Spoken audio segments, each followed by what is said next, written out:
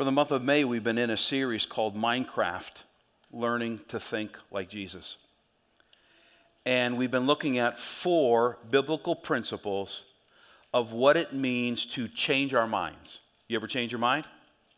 I want to go to Applebee's. No, I don't. I want to go to Bertucci's. No, wait a minute. Let's just go to Panera's. Okay, let's get a hot dog at Costco. We change our minds all the time. What's it mean to change your mind in order to think the way Jesus thought? That's what this series has been about. We've looked at the replacement principle, the renew principle. Last week was the reframe principle. And I want to close out this series by talking about the rejoicing principle. So turn in your Bibles to Acts chapter 16. I'll begin reading in verse 16, and hold on to yourself. I'm going to read 24 verses.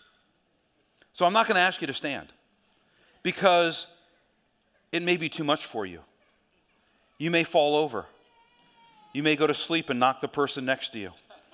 But the reason why I'm going to read all 24 verses of this event that took place in the Apostle Paul and Silas's life is because it would take me longer to explain the event than it is to just read it for you. Does that make sense? So here's my thought. I think that you should close your eyes and just listen to this story, as long as you promise not to go to sleep. Acts chapter 16, verse 16. One day, as we were going down to the place of prayer, who's the we? Luke, Timothy, probably several other people, and Paul and Silas, the main characters in this story. We were going down to the place of prayer. We met a demon-possessed slave girl. She was a fortune teller who earned a lot of money for her masters. She followed Paul and the rest of us, shouting, "These men are servants of the Most High God, and they have come to tell you how to be saved." This went on day after day until Paul was so exasperated that he turned and said to the demon within her, "I command you in the name of Jesus Christ to come out of her." And instantly it left her. Her master's hopes of wealth were now shattered, so they grabbed Paul and Silas and dragged them before the authorities at the marketplace. "The whole city is in an uproar because of these Jews," they shouted to the city officials. "They are teaching customs that are illegal for us Romans to practice." Is that true? It's not. A mob quickly formed against Paul and Silas, and the city officials ordered them stripped and beaten with wooden rods. The Greek word is scourged. Do you know somebody else who was scourged? Jesus. They were severely beaten, and they were then thrown into prison. The jailer was ordered to make sure that they didn't escape. So the jailer put them into the inner dungeon and clamped their feet in stocks. Around midnight, Paul and Silas were praying and singing hymns to God, and the other prisoners were listening. Suddenly, there was a massive earthquake, and the prison was shaken to its foundation. All the doors immediately flew open, and the chains of every prisoner fell off. The jailer woke up to see the prison doors wide open. He assumed that the prisoners had escaped, so he drew his sword to kill himself. Why would he do that? Because listen, in Roman times, if a jailer allowed any of his prisoners to escape, the penalty was death. And so it was better for him to commit suicide than it was for him to die at the hands of the Romans.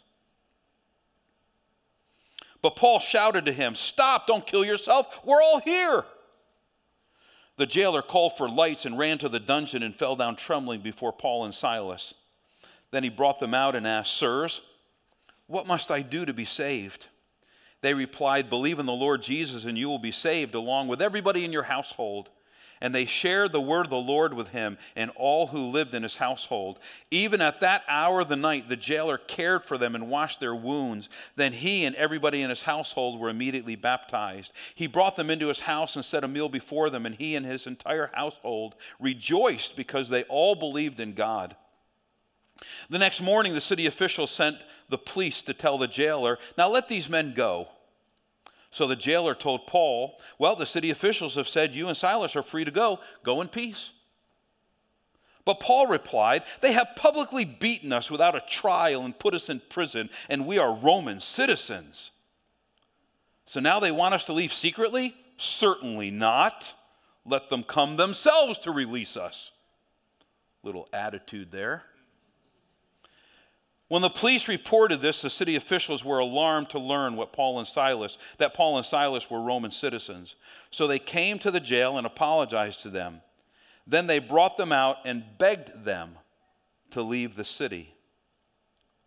I'll get to the part at the end of the message of why they begged them to leave the city. When Paul and Silas left the prison, they returned to the home of Lydia. There they met with the believers and encouraged them once more.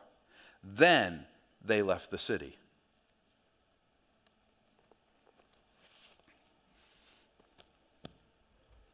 What on earth are we supposed to take out of this passage of Scripture? I mean, this is the rejoicing principle, and yet the word rejoice is only found in verse 34, and it has nothing to do with what the Apostle Paul and Silas were going through. It has to do with the fact that the jailer and his family rejoiced that they knew Jesus as their Lord and Savior. And yet I want to tell you that this passage of Scripture, this story about Paul and Silas, has everything to do with rejoicing. It's the main theme of the story. How can I say that? 2 reasons. The first is the location. It was in a city called Philippi. Paul would a few years later write a letter to the Philippians, and it was known as the letter of joy. When Paul looked back on this event, he did not have PTSD, he had PTLD. Praise the Lord daily. You know why? Because it was this event that created an open door in Philippi for people to come to Christ. In other words, the church in Philippi had a level of respect that they hadn't had before, and nobody was going to touch them because of this story of Paul and Silas and being Roman citizens and what's all that about. But the reality is that Philippi didn't experience the level of persecution that other cities experienced because of this event. And the church prospered there. And so when Paul looked back a few years later on this event, all he could think about was, praise God that this happened. There's a second reason why this story is really about rejoicing, and it's found in the 10 words on which this entire story turned. Here are the 10 words. Paul and Silas were praying and singing hymns to God. These are the most important 10 words in all of the 24 verses. Because we're meant to ask this question when we read this story. How did you do it, Paul? How could you be holding a worship service in the middle of being in jail, naked, scourged, humiliated, publicly scorned? How can you do that? How do you do it? The assumption in America is this: I can only rejoice when everything is going right in my life. That's not true at all.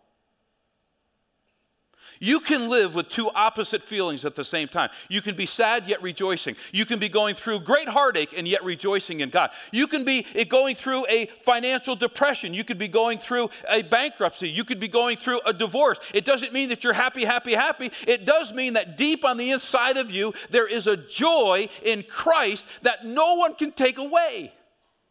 And that's exactly what this scripture passage is about. Yes, the Apostle Paul and Silas are under dire circumstances. I mean, you and I would fall apart probably if we experienced what they experienced, and yet in the middle of it all, we see them singing, "A mighty fortress is our God." How do you do that? That's the question before us this morning. How do you rejoice in good times, but especially in difficult circumstances? Still being connected to reality, still feeling your feelings, still going through deep waters and acknowledging them as going through deep waters, but how do you maintain a level of rejoicing in the middle of it all? To answer that question, I think it's really best to ask three questions of this text. The first is, what does it mean to rejoice in God? Rejoicing is simply this: being happy in God because of who He is and what He's done, regardless of outward circumstances. Some of you are saying, easier said than done. I know. That's why you have to learn it. It's not natural for us to rejoice in the middle of difficult circumstances. But not only is it possible, for the Christian, it's normal. It's being happy in God for who He is, His character, and what He's done, regardless of outward circumstances. We use phrases like this: well, praising God, glorifying and magnifying the Lord, worshiping the Lord. All of these are rejoicing terms. Psalm 34, 1-3 says, "I will praise the Lord at all times. I will constantly speak of His praises. I will boast only in the Lord. Let all who are helpless take heart. Come, let us tell of the Lord's greatness. Let us exalt His name together." What a great start to a psalm. But you know what the last verse of that psalm says? "The righteous person faces many troubles, but the Lord comes to his rescue each time. The Lord redeems those who serve Him." In other words, you have somebody on your side. You're not alone to face your own problems. God promises to come to your rescue. And that's exactly what Paul and Silas were doing. Listen, they were rejoicing in God. They were holding a worship service. They didn't have a piano. They didn't have an organ. There's no choir. There's no worship team. There's no guitars. There's no drums. There's no praise singers. There's no AVL. And yet they were rejoicing in the goodness of God. Listen, rejoicing is an attitude of the heart that you're happy in God, regardless of the storms going around you. Question 2. What can you rejoice about, especially when you're going through hard times?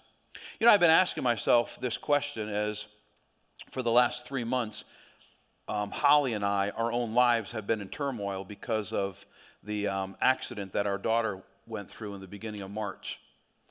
And I've been thinking about, what is there to rejoice over the last couple months for Holly and me? Let me just give you a partial list. Our daughter is alive and expected to make a full recovery. June 5th, she will go to the doctor, and there is every indication that the doctor will release her from all restrictions. All bones that have been broken are healed, and that she will move on with her life.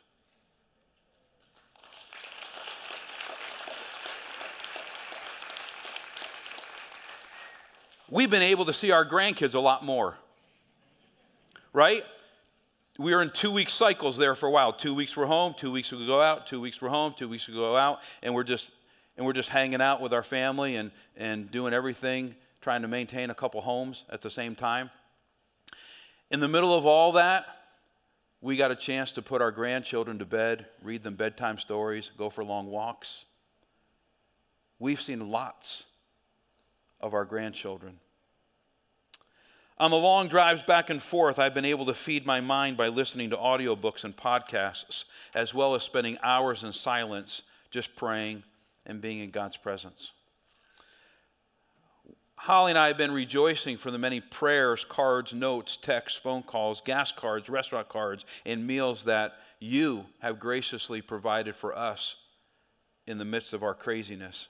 Your names are on our lips as we give praise to God. Thank you. I got COVID in the middle of all this. I had to quarantine for 5 days. I loved every minute of it. I couldn't go anywhere. I missed a Sunday. I watched online, eating a bowl of cereal in my pajamas, and thought I could get into this. No, I can't. I'm the pastor. I slept a lot. I read. I went on walks. I shared a couple weeks ago about the back pain that I had for a month. And after I told the story about going to the chiropractor and him cracking me because of a frozen pelvis, I was like, is that a woman thing? I don't know. I've never heard of a frozen pelvis before. Is that okay?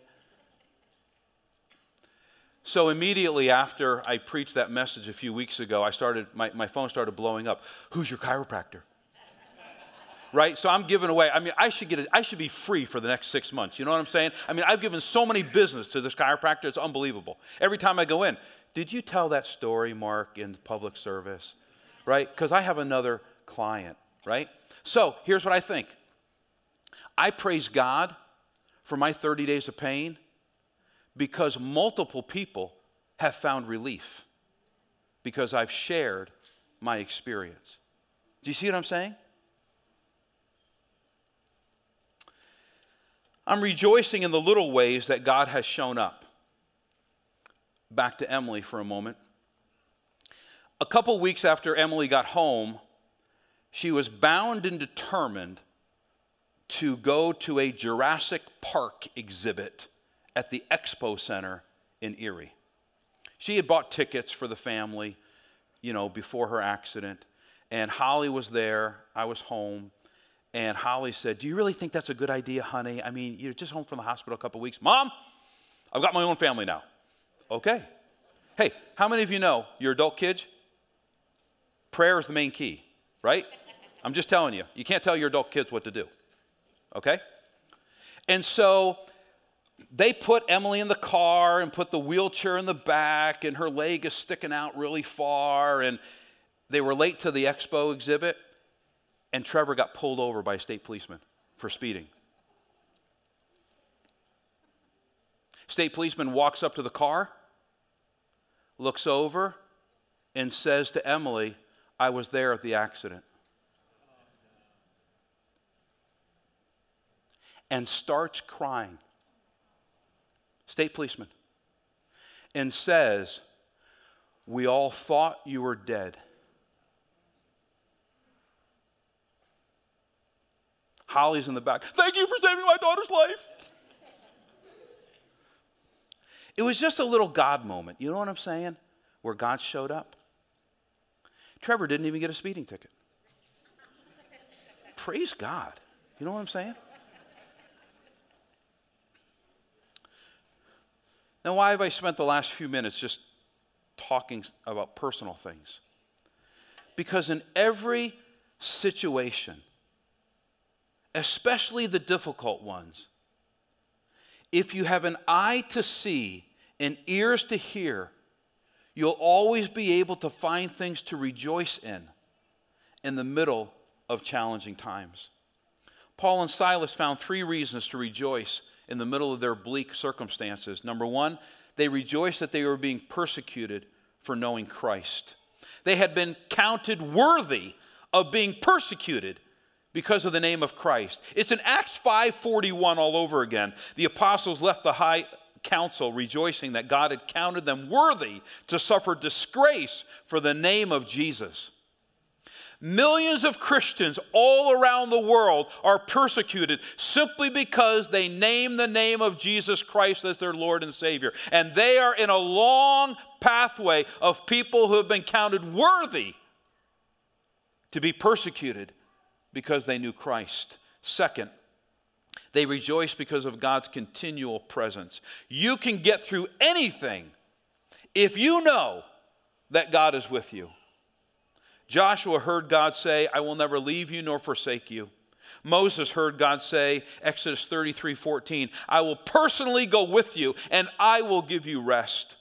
Elisha heard a still small voice in the middle of his own self-pity party and depressive episode where there was an earthquake and there was a big fire and there was all these big things taking place, but God wasn't in any of those things, but there was a small voice that prompted Elisha to come out of a cave. Jesus met with his Father in the Garden of Gethsemane and was strengthened to go to the cross to bear your sins and mine. Paul and Silas knew the same truths that millions of people have discovered before them and billions of people have discovered after them, and that is this: God's presence in your life is enough. It's not Jesus and. Sometimes it's just Jesus, and he's enough. They also praised God and found rejoicing through what God was doing through them. Notice the words, and the other prisoners were listening. They couldn't believe their ears. You see the situation, right? I mean, you're in prison. You're looking at these two guys that are praying and praising God and holding a worship service and singing hymns. And you got to be like, okay, what are they on? And whatever they're on, I want it too. People are watching you and me. They're watching how you handle adversity. It's okay to feel your feelings. It's okay to go through deep valleys. It's okay to experience all the emotions that go through deep valleys. Many of the Psalms are laments. We should be lamenting as a nation. It makes sense to be doing so this week.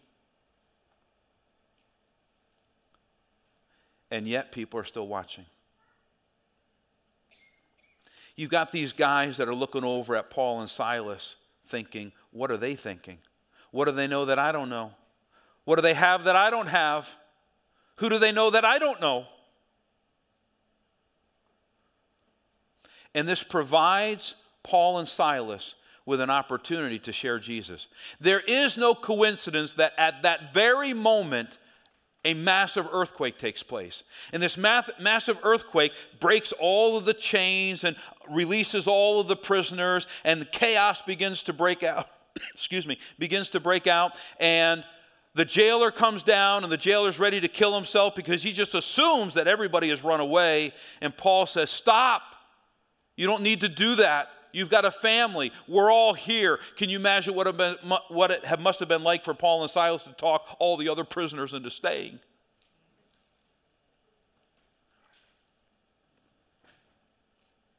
And then Paul and Silas unload a message of hope.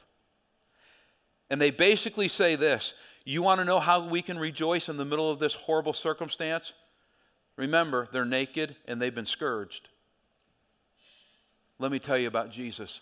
And that message was so compelling to not just the prisoners, but the guy who owns the jail and his family. He brings everybody down. Come on, kids. Come on. We're going to hear this about Jesus, this Jesus person. That there's a mass conversion that takes place at like 12:30, 1 o'clock in the morning.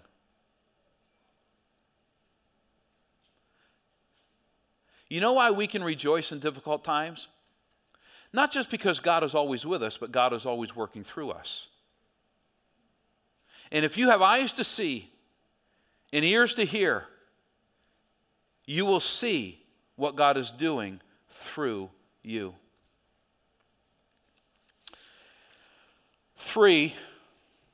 Third question. What happens inside of you when you commit to the rejoicing principle, when you just decide that you're going to be a person who rejoices in God, good times, bad times, high times, low times, the valley of the shadow of death, on top of the mountain, three things will happen. First of all, you gain a better perspective on life. I had a mentor say to me one time, the difference between leaders and followers is perspective. The difference between leaders and better leaders is better perspective. Perspective is everything. Listen to Paul's perspective in 2 Corinthians chapter 4, verse 17. For our present troubles are small. Really, Paul? Because I think they're pretty big.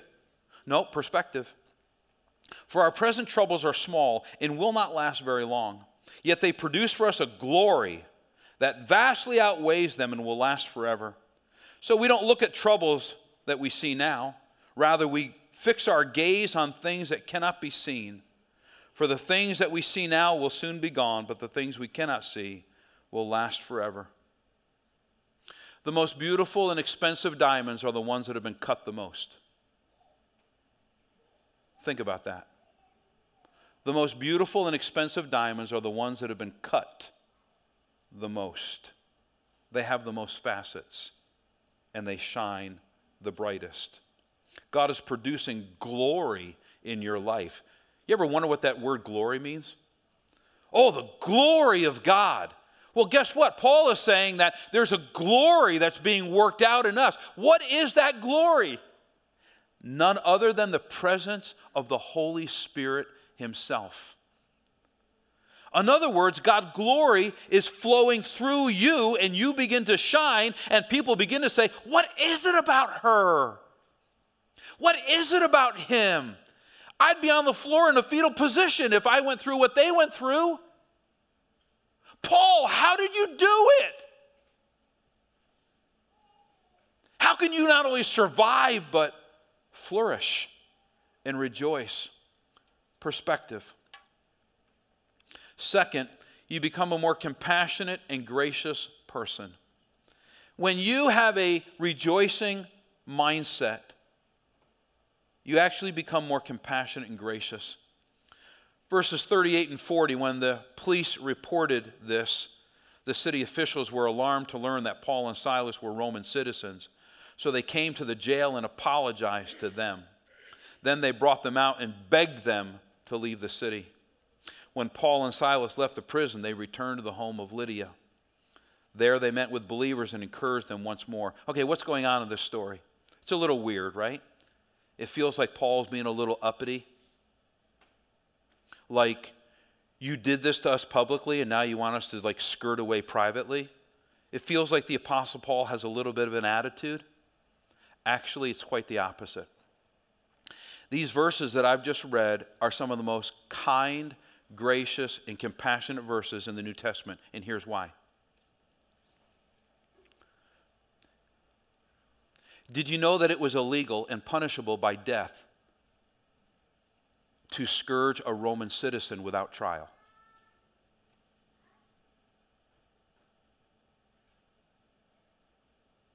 So when Paul and Silas were beaten up, stripped, scourged without a trial and thrown into jail, completely illegal.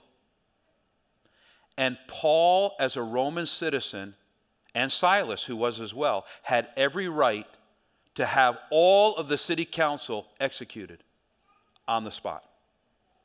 That was their right. But Paul learned a long time ago that you don't get very far in your life pushing your rights.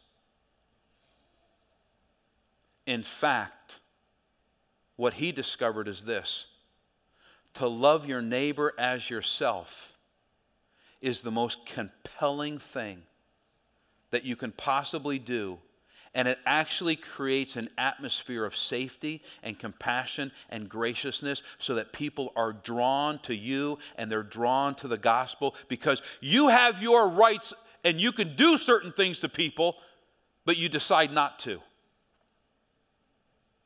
because you love Jesus. People who have eyes to see and ears to hear and live in an attitude of rejoicing and choose to follow the 105% principle. I said it in the second hour last week, but I forgot to say it in the first hour. You know what the 105% principle is? You take the 5% that's going right and you blow it up to 100%. And that's what you make your focus. Because if you focus on the 95% that may be going wrong, you'll never be able to see the opportunities that God is giving you. Which leads us to the third way that rejoicing changes us. It makes you more available to be used by God. Rejoicing changes the way that we see life. Imagine if Paul and Silas said when the earthquake happened, "Come on, let the jailer kill himself. Let the prisoners escape. Come on, Silas, let's get out of here. What a crummy city Philippi is for treating us like this. We're never coming back here again." But they didn't say that, did they? When they had opportunity to leave, they talked all the other prisoners into staying. I don't know how you do that, by the way. And it resulted in a little mini revival in the middle of the night. In every hard thing, you have an opportunity to see it a different way. And if you stay in an attitude of rejoicing and praising God, you will see how God is at work all around you. So every week I've been encouraging you to take a next step by giving you some homework. For those of you who don't like the word homework, that's totally fine. Call it an activation step of faith. Is that better? Here's the activation step of faith for this week. Every day, make a list of 10 things to rejoice in. Every day. Every day, get out a sheet of paper, let a 3x5 card, just notebook paper, whatever it is, and just write 10 things you're rejoicing in. So here's mine today. I was given another day to enjoy my family and fulfill my calling. I rejoice in that today. I have been called to pastor and preach, and I love it. 2, Holly. So I got a text this morning. Holly is up with our daughter, Emily, and her family, and spending Memorial Day weekend with them. And Holly sent me a text this morning and said, "I love you and I can't wait to see you tonight." And I thought, she's even talking to me. After 38 years, she talks to me, and it seems like she loves me. My relationship with my daughters, son-in-laws, and my grandchildren. Holly and I enjoy a warm relationship with our children and grandchildren. Not a day goes by where we are not texting each other back and forth or sending little silly Instagram posts, trying to make each other laugh. I rejoice in that. I rejoice that I have a Bible that instructs me and corrects me and guides me. I rejoice that I have the Holy Spirit inside me to guide and comfort. I rejoice that our kitchen is being remodeled. We ordered the cabinets in November and they came in last week.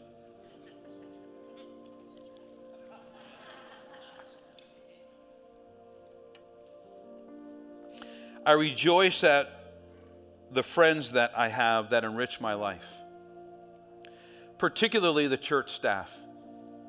You need to know that we have the strongest church staff we've had in 15 years. And they are so much fun. And I feel privileged that they allow me to offer leadership, as fallible as they know that I am. I thank God for you. I love you. I hope you never get tired of hearing me say that, but I love you, every one of you. And I take the church directory and I go down through the church directory and I pray over you by name, your families, and I rejoice in you. I praise God for my health. I take one little medication, 10 milligrams of simvastatin, just to keep my LDL in line. That's it. And I just praise God. Okay, listen, that's just my list. I hope you don't think that I'm just making this about me. The reason why I wanted to share that with you is that it's just that simple. You don't need to come up with big, high things in order to rejoice. Why don't you just keep it really small and on your level? Just the everyday stuff of life. If you were to write out every day 10 things you rejoice in, by the end of the week, I think you'd feel better. You'd see things that you didn't see before. So here's my question to you. What do you have to rejoice in? Holy Spirit, give us the mind of Christ in this area of rejoicing. And help us, Lord, to take the 5% and blow it up to 100%. So that we can be like you in our attitude and experience you working through us and using us in our everyday life. In Jesus' name, amen.